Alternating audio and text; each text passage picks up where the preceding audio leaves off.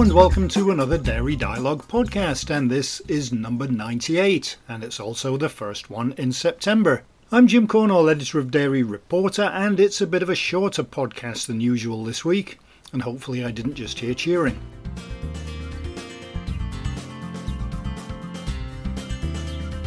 And there are a couple of reasons for it being shorter than usual, and one is that it was a short work week, because there was a holiday yesterday in England. I know, I live in Scotland, and some of the holidays are different, but our head office is in England, so when they get a day off, so do I. And for a change, because the weather was fine, I actually used the day off and went walking, although perhaps I shouldn't have, as I managed to fall. I'm generally pretty accident prone anyway, but when I spotted what would be a great photo opportunity, I scrambled down some rocks and took the photo.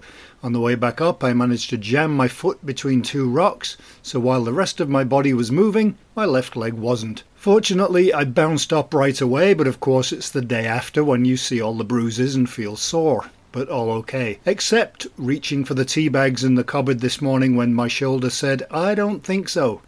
On a similar note, okay cannot be said of my wife's car as her engine blew on the highway. We also have a sick child at home with a heavy cold, and problems with the water pipes. Fantastic start to September and we're only 2 days in. The other reason for the shorter show than usual is that one of the interviews that I had planned didn't happen, no names mentioned.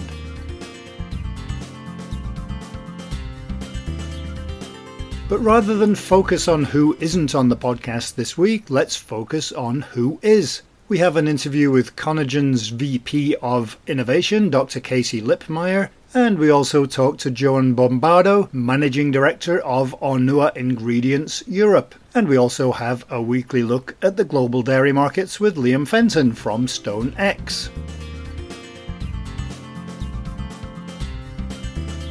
Some other interesting news this week relates to the podcast. It's now also available on Spotify and all kinds of other podcast platforms, some of which I've never heard of, but we're on them. So there's even less excuse to not listen now. If you head over to Spotify, just do a search for Dairy Reporter and you can listen to all 98 episodes in glorious stereo, with or without Double E, if you're a fan of Spinal Tap. If you're a musician, you definitely appreciate that movie, and I can say I've had plenty of Spinal Tap moments on stage myself. As for the podcast, I wouldn't recommend listening to all 98 back to back. Maybe wait till we hit 100.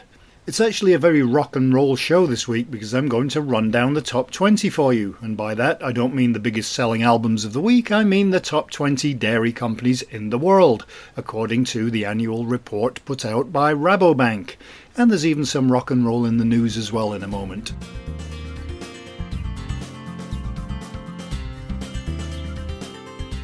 And so on to this week's news. Swiss dairy company Emmi published its financials. A new Lactalis drying tower in France is set to become operational. Stora Enso is going to build a pilot plant for bio-based packaging foam. DMK has appointed a COO for its baby food business unit. And Halo Top launched some new plant-based products. Honduran company Lactosa expanded the range of its Sula dairy brand in the US, and Dairy Farmers of America has set a greenhouse gas reduction target. DOB Equity made another investment in a Tanzanian dairy processor, and Food Union Group went through some of what it says will be the latest ice cream trends. In Essex in the UK, Kent Foods warehouse was burned down at the weekend. San Bernardo Ice Cream in Florida has launched some plant-based alternatives, and Lewis Road Creamery in New Zealand launched milk with collagen. Good Karma Foods has bought the company back from Dean Foods in the US, and now we get to the rock and roll bit. Danzysen Dairy in Arizona has teamed up with Alice Cooper to launch a chocolate milk. I would never have thought we'd have Alice Cooper mentioned on the Dairy Dialogue. And leading us into the top 20 dairy companies, Illy has published its second quarter results this week. And so we come to the Rabobank top 20 dairy companies based on sales turnover. In typical music chart fashion, we will do the rundown in reverse order. I should have had some rock music playing in the background, but I don't. So here we go. No change at number 20 for Müller from Germany. Also hanging on to its 19th spot from last time is Schreiber Foods from the US. Sliding down 4 at 18 is Kraft Heinz, and up 1 at 17 is Agropur from Canada. A new entry at number 16 is the Gujarat Cooperative Milk Marketing Federation, which produces the Amul brand in India. And rising 2 places to number 15 is Savencia from France. Up 1 at 14 and also from France is Sodial. Up 3 at 13 is Japan's Meiji, and a non-mover at 12 is Unilever. Up 2 at 11 is DMK from Germany, and that takes us into the top 10. Are you excited yet? At 10, down 1 from last year, is another Canadian company, Saputo. Also dropping, this time 2 places to number 9, is Arla Foods. Up 2 at 8 is China's Mengniu, and also dropping 2 places to number 7 is the Dutch dairy cooperative Friesland Campina. It's another cooperative at 6, and it's also a drop of 2 places for New Zealand's Fonterra. Breaking into the top 5 with a jump of 3 places is Yili from China. Down 1 at 4 is Danone. And it's another big leap forward at 3, up 3 places for Dairy Farmers of America. No change at number 2 for Lactalis, which means that still number 1 is Swiss-headquartered Nestlé.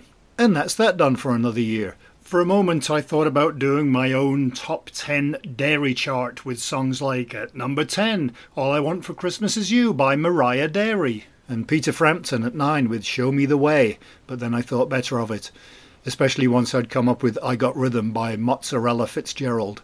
And so that's it for the news, or at least some of it, because you can read all of these and more at dairyreporter.com.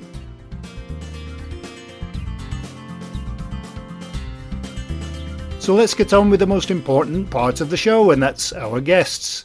First up to the plate this week is Conagen's VP of Innovation, Dr. Casey Lipmeyer, who gives us some details about the company and its most recent product, a non-GMO human milk oligosaccharide. All right, so Conagen, we're a synthetic biology company. We're about 10 years old by now, but we're very rapidly growing. We've been doubling our head count every single year for about the past 5 years or so. We're up to about 80 people at our facility in Bedford, Massachusetts. And we focus primarily on molecules that are important for markets, nutrition, food ingredients, flavors and fragrances, and non-caloric sweeteners or sugar reduction agents. So that's our core. We have a couple of growth platforms as well around pharmaceuticals, personal care, and perfumes and cosmetics, as well as specialty green chemicals. So that's what we do. We're a very science-driven company, and we're focused primarily on what we can make. We're privately owned, and through that private ownership, we're part of a larger family of companies that take on the responsibility of manufacturing these products at world scale, as well as marketing and selling them. And so through that affiliate network, we can also claim that we're vertically integrated, which is something that we think differentiates us from a lot of our competitors. And we're genuinely very product focused, even though we're driven primarily by science in the front end. Recently, with our food ingredients line, we've taken a greater focus on infant formula ingredients. Infant formula, as you know, is a necessary product for a lot of mothers. Breast milk is generally considered best, but for mothers that can't breastfeed, infant formula is a good option. And the goal, and it has been this goal for a long time, is to make infant formula as much like breast milk as is humanly possible. It's never going to be just like infant formula, but we'd like to make it as much like breast milk as is possible. And part of that is our recent non-GMO 2' fucosyl lactose. This is abbreviated as 2FL, and I'll keep referring to it that way through the rest of this conversation. But this is an important human milk oligosaccharide, which acts as a prebiotic in the infant gut and supports the development of a very healthy infant gut microbiome and suppresses any potential pathogens that might emerge in the infant gut. Obviously, the formula market is kind of big in Asia. Is this something that's specifically tailored to Asia, or is it something that you sell around the world? Oh, no. Our ambitions for our launches are global. We're speaking to all the infant formula companies are all around the world, and we plan launches in every country where infant formula is sold. So could you give me a bit more detail on the new product and how it was developed? Yeah. So there are infant formulas today that do have 2FL that are already in them. The 2FL product is coming from generally a fermentation process. We also have a fermentation process that we had worked on for that, but we found that we could use some of our very proprietary science around what's called a bioconversion technology to make it in a different way that allows, again, this non-GMO label and therefore broader adoption into a wider range of infant formulas. There are a number of infant formula brands that do have that non-GMO claim on them. And we just want to be able to provide the 2FL to as many mothers as possible. And prior versions of 2FL made by other companies haven't been able to get into those kinds of formulas. So that was our motivation, was to, find a differentiator around that. But we also, just again, we want to make babies healthier. And for that reason, we're thinking about more than just 2FL too. I might mention that we also make a product called lactoferrin. There's a bovine lactoferrin that's found currently in some infant formulas. We have made a human version of that.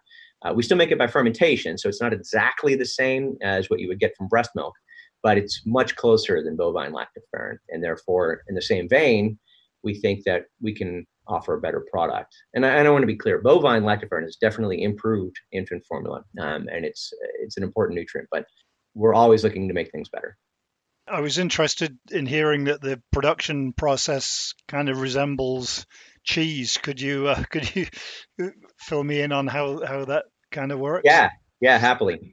So I already invoked our bioconversion process. And what that means is that instead of using cells that are fermented, microbes that are fermented to produce some other product like 2FL, what we do instead is we make enzymes. So there's no living thing in our bioreactors. There's no fermentation process that's creating carbon dioxide like you would have if you were brewing beer or something. It's just an enzymatic process that takes the precursors, which are just simple little sugars, and those enzymes just directly convert them into 2FL. In cheese making, there's a similar process. You add enzymes called rennet to milk to curdle the milk and create the cheese product. And so in that way, that's the parallel that I'm drawing. It's like cheese making, and the fact that we're not using, you can use live organisms in making cheese, but it's primarily about the enzymes. And what's the significance of this latest product for your company and also for your customers? Because it's not the only 2FL on the market. How does it differentiate from others? Yeah, well, we're the only non-GMO 2FL offering currently. We also have the world scale production capability. And so there are other smaller companies that have made 2FL processes, but again, they're all either a GM-based process or they're not scalable or there's some other problem with them. So we have the full package. We have the non-GMO 2FL technology. We're scaling it up. We're going through the regulatory process right now. And we've created a lot of excitement in the industry among our customers. Does this have applications beyond simply infant formula? Yeah. There's been a lot of discussion in the literature around how these breast milk, human milk oligosaccharides can actually be used for adult health as well. It's a prebiotic for infants, but it can serve that same role for humans as well. I should also note that 2FL is not the only human milk oligosaccharide. There's about 150 of these things. And that creates a very large stable of potential products that we could adapt our same process for and create a whole new product line of healthy solutions, not only for prebiotics, but for all the other activities that are associated with human milk oligosaccharides, which include things like better brain development for infants and possibly better brain health for older populations. They include certain disease fighting capability. Some of these act as decoys against viruses like influenza, for instance, and prevents infections. There are immune signaling events that some of these human milk oligosaccharides are important for, specifically for the proper development of the infant immune system and potentially prevention of allergies. And in adults, it might actually mitigate inflammatory responses, unwarranted inflammatory responses. So there's still a lot of research that needs to be done around that area, especially for the adult applications, but there's also a lot of promise. And as far as the adult applications goes, obviously for infants, we're talking about formula. Is this something that could be utilized in different kinds of products like drinks or bars? Or Absolutely. Yeah. So there's this whole body of follow-on formulas, as they call them, and also follow-on foods, that are, like baby foods, but other things that weaning infants would be eating. And so, these can be added into all of those lines as well. And are you constantly, I assume, working on other kinds of ingredients? Yeah, absolutely. We are at our core an ingredients manufacturer. We make molecules, bulk ingredients, and we sell those to our customers for formulations into various kind of products. But as I said, at our core, we're a food ingredients company. So we've made superior non-caloric stevia sweeteners that just taste a lot better than any other stevia offering on the market. For instance, those are also non-GMO because they use a similar process. We make a number of nutritional products, including things that have been characterized as longevity vitamins. I'm thinking specifically of something called ergothioneine, which is another thing that I would encourage people to look up. We think that there's a lot of opportunity to fortify foods with that as well. We have a broad range of natural preservatives that can be used to claim no artificial ingredient labels for customers where their preservative might be their only artificial ingredient. We could have replacements for that. And we have this whole portfolio of flavors and fragrances as well, a very large portfolio that include all the great fruit flavors like peach flavors and pineapple and berries, as well as coconut, things like that. So we have a very large range of offerings that we could send to people. We have commercialized about 40 of these, and we have a stable of hundreds that we could continue commercializing. I guess I just wanted to say as a message to any potential partners or even, the end consumers that, we're a very, science and health focused company. We have a mission to improve human health and happiness. That's core to our function. So everything that we do is based around those kinds of qualitative attributes. We are always looking for partners to help us bring our science to the market. In general, when I say we have a stable of hundreds of compounds, what I mean is that we have a bunch of very smart scientists that have figured out great ways to make a lot of healthy and interesting compounds, but we generally only take those to a certain level, like a proof of concept level. And so to actually stimulate the further development and commercialization, we need to attract partners. That's what we're looking for. And so those are very much open to us. So I'd encourage anyone that would have a notion to partner with us around that kind of project to reach out and contact us.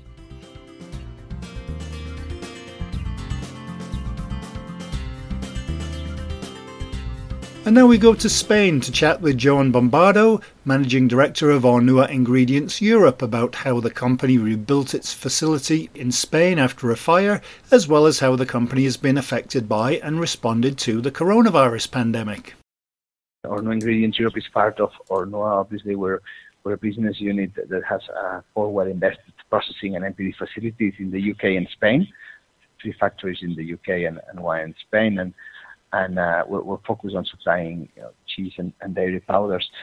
We normally sell, obviously this year with COVID, it's a bit different, but around 75,000 tons of ingredients into food service, food manufacturing, and global quick service restaurants. Recently, obviously, we're now in a period like everyone knows, suffering the impact of COVID, and particularly, I suppose, in our sector, which is very exposed to food service at the moment. Obviously, we're facing the shortfall of orders. We've faced around 70% of a drop in the peak of COVID, especially in the UK and Spain. So we had a huge impact on the business. But we've been focusing, I suppose, through this period, supporting our people and making sure that priority the health and safety of our employees, putting all the measures in place and making sure we could guarantee the supply of our customers. So we had more time to plan our long-term strategies and working and reviewing the strategies now with all the uncertainty that's come now. And I suppose we also managed to, through this period, we've been supporting our colleagues in foods, especially in the UK, where they supply our retail customers in the UK. And as you know, the retail suffered an increase of demand because we were agile enough to convert some of our normal production into different packaging to be able to support our colleagues in the foods business as well. So there's been a lot going on over the recent weeks and months, but things are now improving, and now we're seeing now orders coming back, especially for some of our large partner customers. So we've gone from, in some cases, in food service, 70% of a drop in volumes to almost back to 80% level, in some cases 90%, and depending on the businesses. Are you starting to see improvements in all areas, or are there still areas that are struggling a little bit? Well, it's a good question. From Ingredients Europe, as I said, we focused a lot in the UK and Spain and the rest of Europe, but we also export internationally, and there is a different dynamics. So we can see that there's been a quicker recovery in the quick service restaurants larger chains, while some of the other customers, especially again in the food service sector, are recovering but not that quick. And also depending on the areas, for example, Latin America has been really, really slow for months, and now that seems to be recovering as well. So overall, we see a good recovery, but still some businesses, it probably will take a couple of months before, and some of our customers, or probably even, we're talking about maybe a year or two even in some cases, to go back to pre-COVID levels. So I guess you're seeing different levels of recovery depending on location. Absolutely, that's what we've seen. No, we've seen a completely shut down in some countries and then a quick recovery, and in other countries it's been to a degree that the orders have dropped, but then we're not back to normal levels. And for the sectors that you work with, which ones are you seeing recovering better than others? The quick service restaurants, large chains of restaurants across the world, that they're definitely seeing a quicker recovery, and we're seeing orders coming back very quickly across all countries. We also see our manufacturing customers that may supply retailers, that they have been there and they still remain at decent levels, and where we see probably a higher impact is in more probably independent, smaller chains, or generally that would be where we see a slower recovery. And also, again, depending on the countries, for some countries and some customers that do, definitely the customers that are more doing home delivery, then we've seen a quicker recovery, and to an extent we saw a lower drop on the demand, while others have been more impacted. As we start to slowly emerge from this, are you seeing opportunities emerging as well? In any crisis, I suppose we try and stay close to our customers. That's not the first time. In Ingredients Europe, we had a fire that destroyed the factory in Spain. And what we did then was stay close to our customers, and we've tried to do the same now through COVID. So I think for us, staying close to our partner customers and making sure we had all the measures to be able to guarantee supply and to keep growing with them and be there for them, I think it's really appreciated for our customers and puts us in a very good position. And then in terms of opportunities, we had more time to review our long-term strategies. So I think we've confirmed that our strategy is still valid, and we're focusing on growing with our partner customers. We're focusing on growing globally, and very much focused on, as I said, cheese and dairy powders, with a specific focus only on pizza cheese and the area of pizzas. And I suppose we keep seeing a lot of opportunities in this area. We've kept growing, improving, and growing our R&D and new product development capability, and adding not only new people, but also, I suppose, working on the functionality of our products. So I suppose we keep growing this area, and not only, as I said, in Europe, but expanding into Latin America and Middle East and Africa.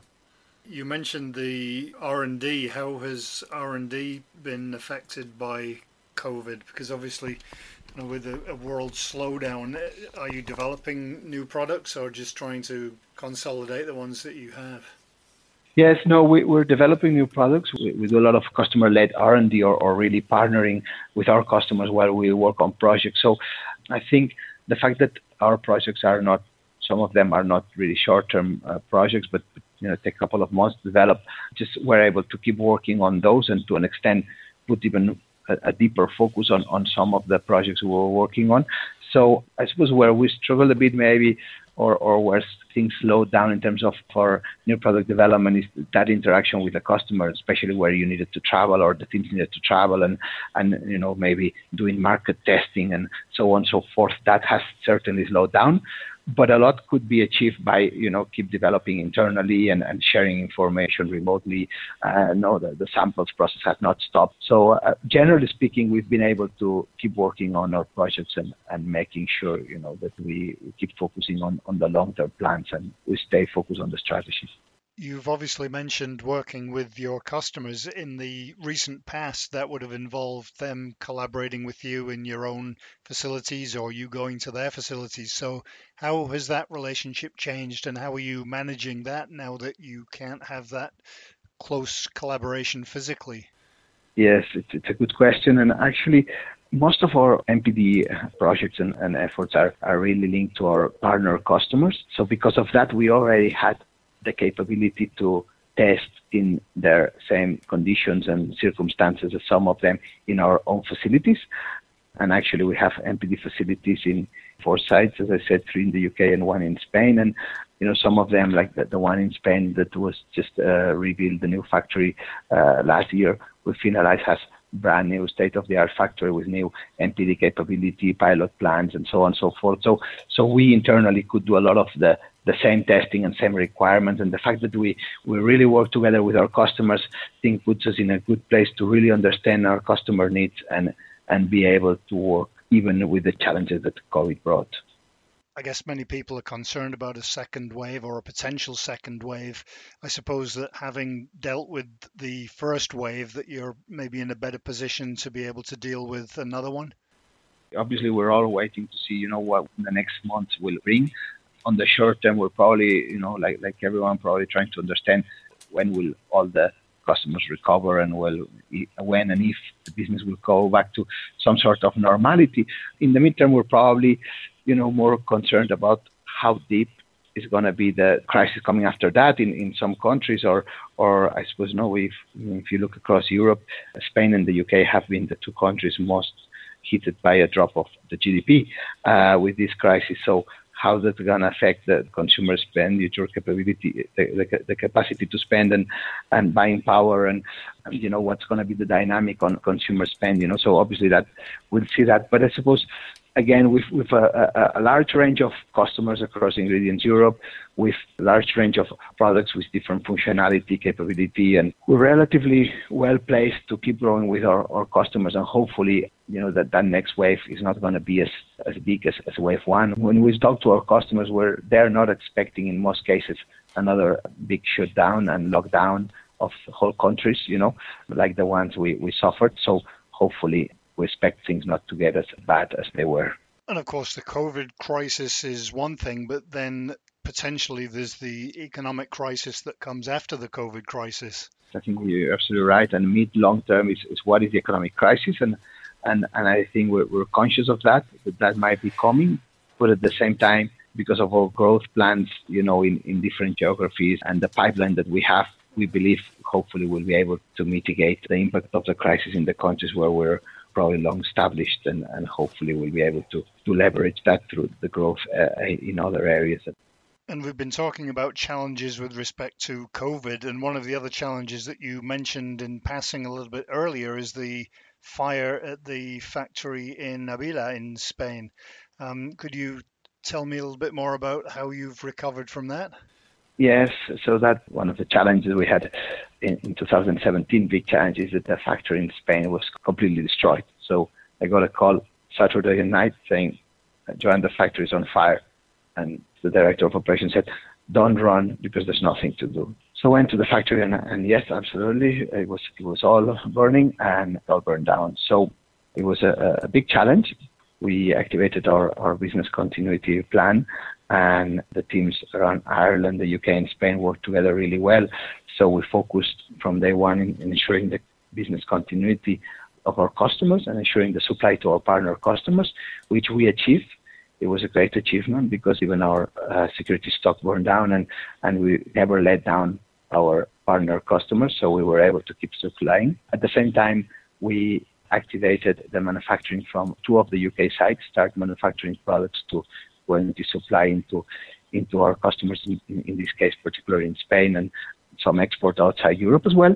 And that wasn't easy, that wasn't easy moving people, across, and from technical people, R&D people, even factory operators that were experts on products and moved across. People spent months working, away from the families. It was a huge commitment for some of the people in the Avila factory, huge commitment. And together with the UK team, supported obviously by Ornu as a group and head office, we together successfully managed to retain our customers, to secure the jobs, and to build a state-of-the-art new factory. And actually, we managed to build the factory from the first stone that was put in place. It took a year to rebuild the factory. 30 million state-of-the-art investment that can manufacture up to 70,000 tons of cheese with, as I said earlier on, new R&D capability, new technology, and it sets up in a very good place to grow our export agenda. It's it has capabilities to really be able to export worldwide, and it puts us in a very competitive place. So look, it was a big challenge when we suffered the fire, but thanks to the effort of everyone and the huge commitment and having a company like Ornua behind, guaranteeing all the investment, we've been able to turn that into an opportunity. It's a key part of our growth strategy going forward. Is that on exactly the same site as the old one?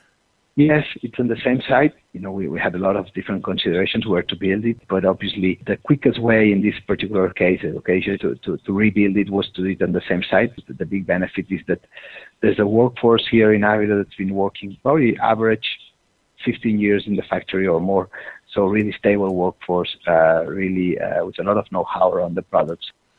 After the fire and now with COVID and all that, it's just a testament, of the great people and the great teams that we have across it and how well they've been able to work together.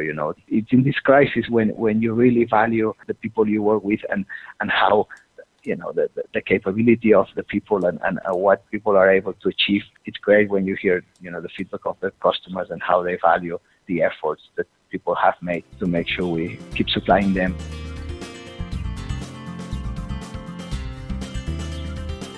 And now it's over to Dublin for our weekly look at the global dairy markets with Liam Fenton from StoneX. The dairy market continues to be relatively stable and quiet as we come to the end of the summer holidays, hoping to start to see people back in the market this week. Butter in the past week has probably dropped off a bit. Cream has remained stable, trading around the 4,400, 4,430 level, but butter has dropped a bit. Traditionally, through September, October, you do get a widening of the spread between butter and cream. But September butter is relatively flat around the 34.50 level. Quarter 4 was down around 75 euros a tonne to 34.75. Quarter 1 dropped from around 35.40 level down around 50 euros. And quarter 2 then was trading around 35.20 level, down about 30 euros on the week. Skim milk powder was more positive on the week. I guess the O'Neill tender lent a bit of support to the market. September was up around 20 euros to the 21.45 level. Quarter 4 was up around 25 euros to the 21.90 level. And quarter 1 was up around 35.40 euros to 22.30 level. Quarter 2 was also up around the same to around the 22.60 level. We remained relatively unchanged also. Thanks, Liam. We'll chat again next week. StoneX, formerly INTLFC Stone, provides risk management and margin hedging programs and services, as well as OTC hedging tool and M&A advisory services to the global dairy industry. And that's it for another Dairy Dialogue podcast, the one where we mentioned Alice Cooper, who incidentally has a really good radio show on the Fox in Arizona. I wonder if he's advertising his chocolate milk at the same time, seeing as I haven't listened to that show since I can't pick it up on my car radio anymore. Scotland is kind of a long distance from Arizona, as you well know. That always reminds me of that classic line from Laurel and Hardy when the phone rings and Stan picks up the phone and says, "It certainly is," and then puts the phone down. And he explains to Ollie the other person said, "It's a long distance from Atlanta, Georgia." And Stan says, "It certainly is," and puts the phone down on him. I've always wanted to do that, but nobody says it's a long distance call anymore. Times have changed.